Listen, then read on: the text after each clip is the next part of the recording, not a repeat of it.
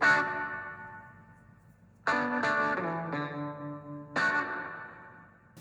morning and welcome to the Marcus Today members exclusive podcast. My name is Henry Jennings.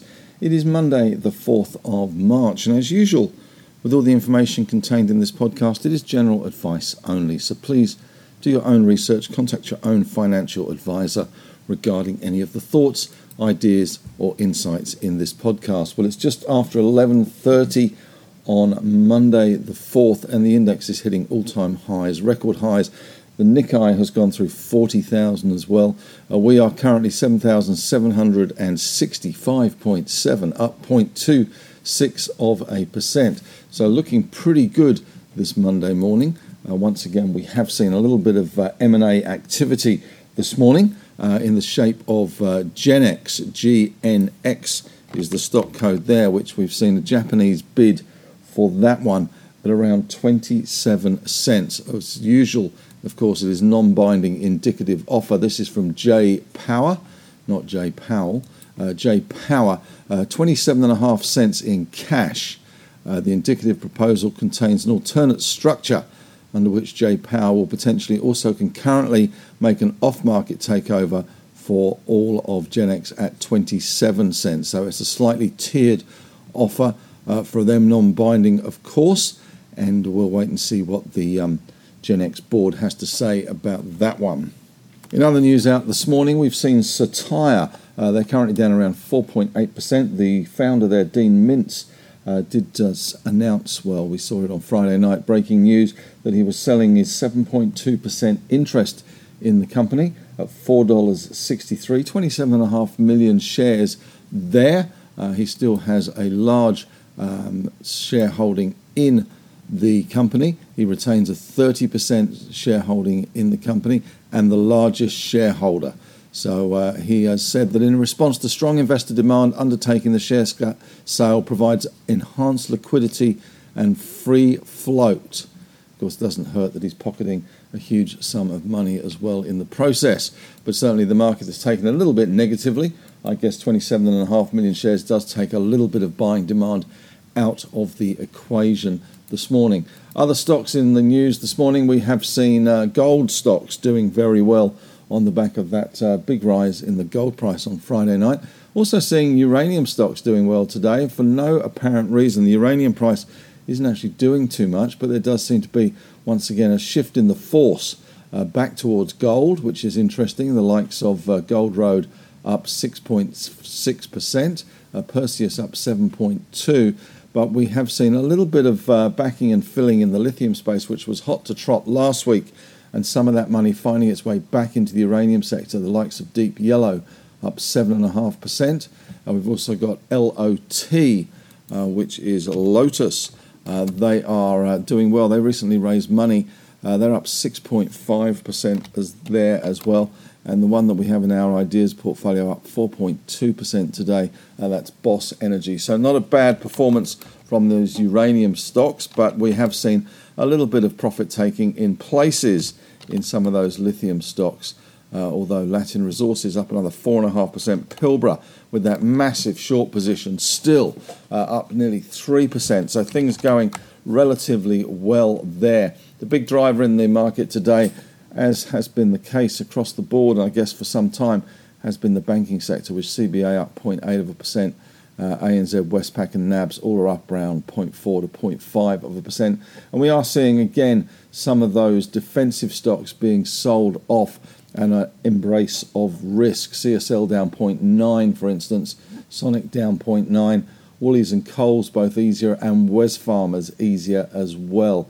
So a little bit more risk on than defensive stocks at the moment. That is the way of things. But it is looking pretty healthy in the gold sector. Northern Star up 6%. Newmont, which has been lagging and probably deserves a little more love. They're not really performing at the moment. Of course, recently they put a bunch of their gold mines on sale, but they're only up 1.5%. So maybe some further love is required for Newmont, and it could well be a bit of a laggard. Of course, it's taking a little while for it to bed down that Newcrest merger, so maybe that's holding it back at the moment. But I know certainly some fund managers looking at Newmont as a buy. In other corporate news out, certainly it is pertinent to us in the small cap portfolio.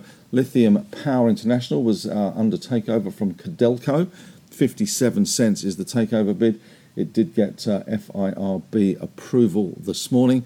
So I think on 15th of March, this one will cease to be. The stock's up around 0.9% today, 56.5, 57. So in a couple of weeks' time, you will be getting your 57 cents. That's worked out quite nicely as a Harry Kane defensive lithium play, which has gone through up around 9 or 10% in that one. Also in my stuff this morning in Henry's Take, just a little look at the US as usual. Of course, the US market's charging ahead. That NVIDIA and AI rally just continues. The three ETFs that we have in the ETF strategy portfolio all hitting records, so that's pretty good news. And also today, just one member sent me a link to the guys at Money of Mine, which is a really good YouTube show. And there is a really good podcast or video there called The Uranium Endgame with Ben Finegold on the uranium sector. Now, it is quite technical and it is quite long. I've done 25 minutes out of 1 hour and 17. So, but a lot of talk there about Kazatomprom and sulfuric acid and production levels. The key date looks as if it's coming up as March the 15th when we get some more detail out of Kazatomprom.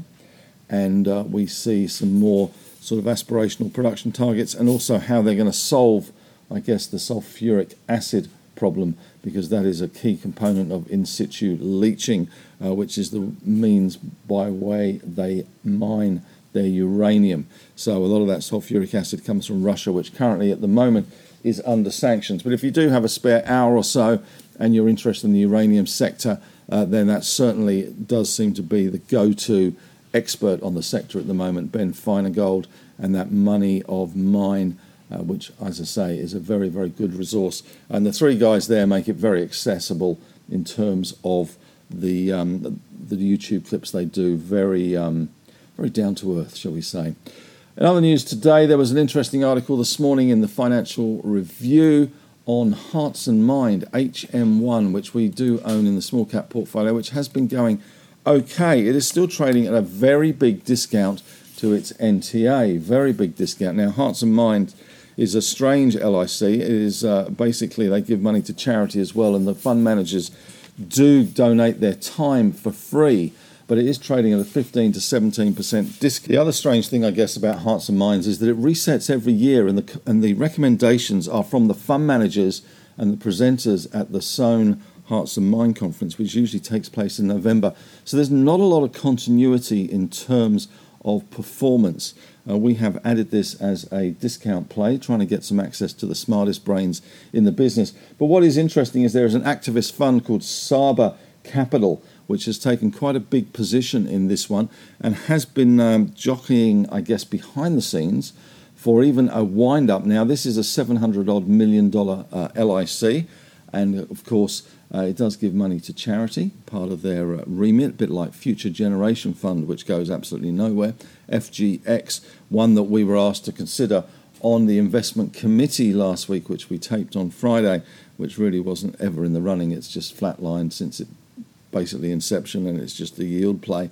But interesting with these Saba Capital guys, they have been targeting a number of funds in Australia as well, not just Hearts and Minds, but they are looking at a number of funds here, and they are looking at these LICs which are trading at big discounts, these close-end funds that are trading at big discounts, and they have got stakes in MFF Capital. They've also got stakes in Platinum Capital, Jeff Wilson's WAM Global, and two other LICs, WCM Growth and NB Global Corporate Income Trust. So these guys clearly have looked at the sector in Australia, the LICs, trading at big discounts and looking at ways whereby they can close up these discounts, whether with the help of the company or with the company not being helpful and trying to wind up the company in question. So interesting development, and certainly one we will keep an eye on. As far as the US goes, all looking pretty good over there. Nearly all of the S&P 500 companies have reported, and fourth quarter earnings look pretty stellar. Growth was around 8%. Expectations were very, very on the muted side, 1.2% rise before the season started. 76% of firms surprised to the upside, which outperformed the 10-year average of 74%. So things looking pretty good there. In my usual US check-ins on a Monday, we've looked at the Fear and Greed Index.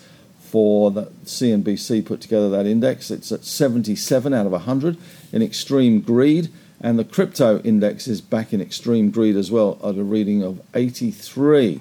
So clearly there is some animal spirits at play in the US at the moment. No less so, I guess, in the Australian market as well, with those animal spirits as well. It is a big week, of course, for central banks. We do have Jerome Powell giving testimony up on the Hill this week in front of the Senate. We've also got the UK budget. We've got the Beige Book. We've got the National People's Congress in China. We've got the ECB. We've got the Bank of Canada. We've also locally got GDP numbers. So just when you thought you could catch your breath after reporting season, it appears that there is still plenty of data out there for us to crunch and look at. So that is going to be interesting as well. In other news, just a few quick takes that I put in the newsletter this morning if you haven't had time to read it, talking about mortgage arrears hitting their highest rate nearly 2 years in January, and that is, I guess, somewhat concerning. Arrears rates jumped from 1.4 to 1.63%. Having said that, that was from Bloomberg. Having said that, the banking numbers that we saw, the updates and the results from CBA certainly didn't point to anything particularly harsh and drastic out there in terms of their bad debts and 90-day past loans. So although they have tickled higher, we certainly haven't seen that mortgage cliff that some had speculated on. Also, there was an interesting article this morning from the AFR talking about Macquarie. I think it was the AFR, maybe Bloomberg, but they have an investment in an Indian company called Baiju, and they alone hadn't written down the valuation of that investment. Most of their peers who invested in this company have written down the valuation to almost nothing. Macquarie were very tardy in writing down that valuation, and of course they do gather fees based on the valuation of the underlying assets. It looks as if they have now revalued that down, but certainly they were making fees on the back of that higher valuation that nobody else was sticking to. And I guess it just highlights to some extent the problems for investors in terms of transparency, in terms of valuations of unlisted assets.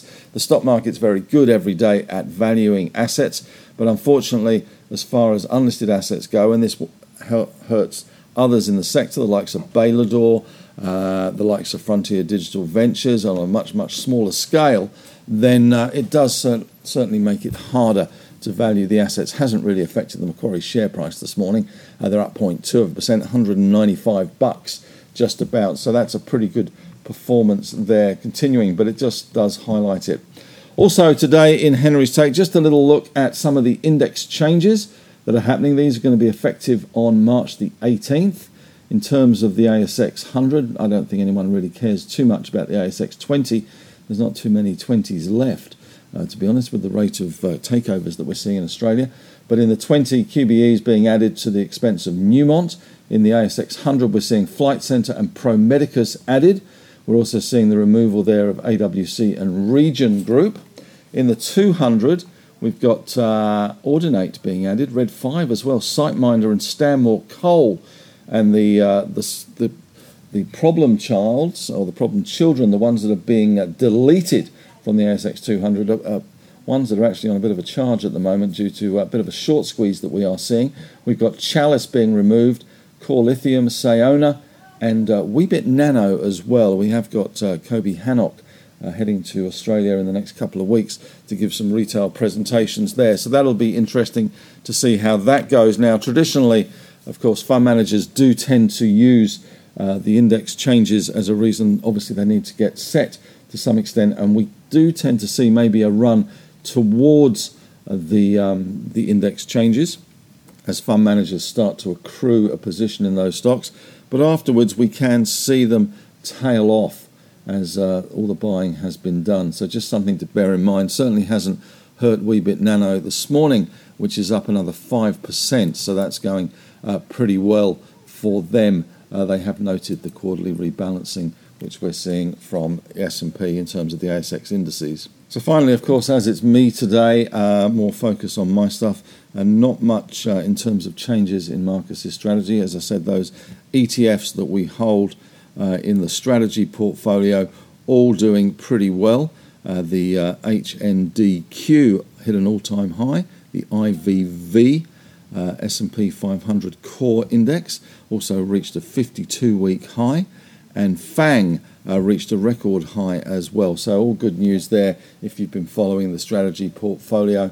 As far as the ideas, that Bank of the BOE, I was going to say Bank of England, but Boss Energy, well, it had a rough day on Friday, but it's bounced back 4.4% today, so that one looks all right.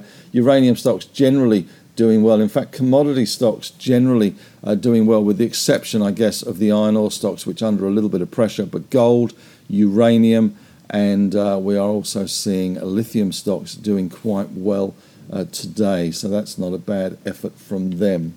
On Friday afternoon as well, we did the latest show of the investment committee on Ausbiz.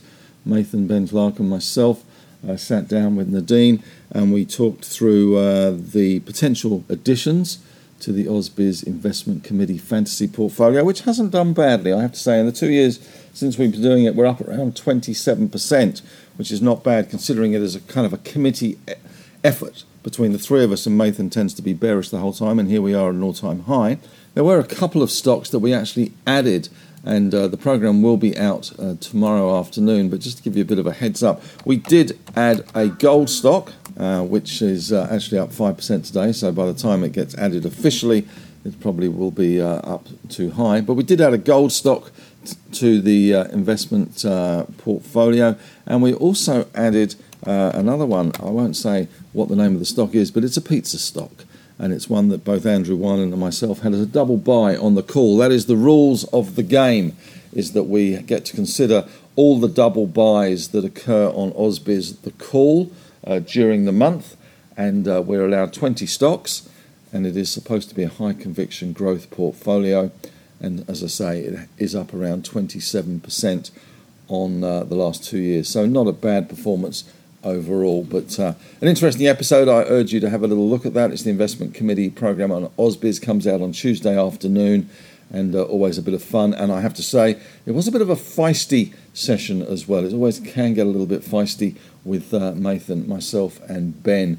We don't always agree on everything, to say the least. Well, that's it for me. Of course, tomorrow you'll be back with Marcus guiding you through the market. Probably more of an ETF and macro bent, but in the meantime, have a great day, and I'll be back again this afternoon with the end of day report.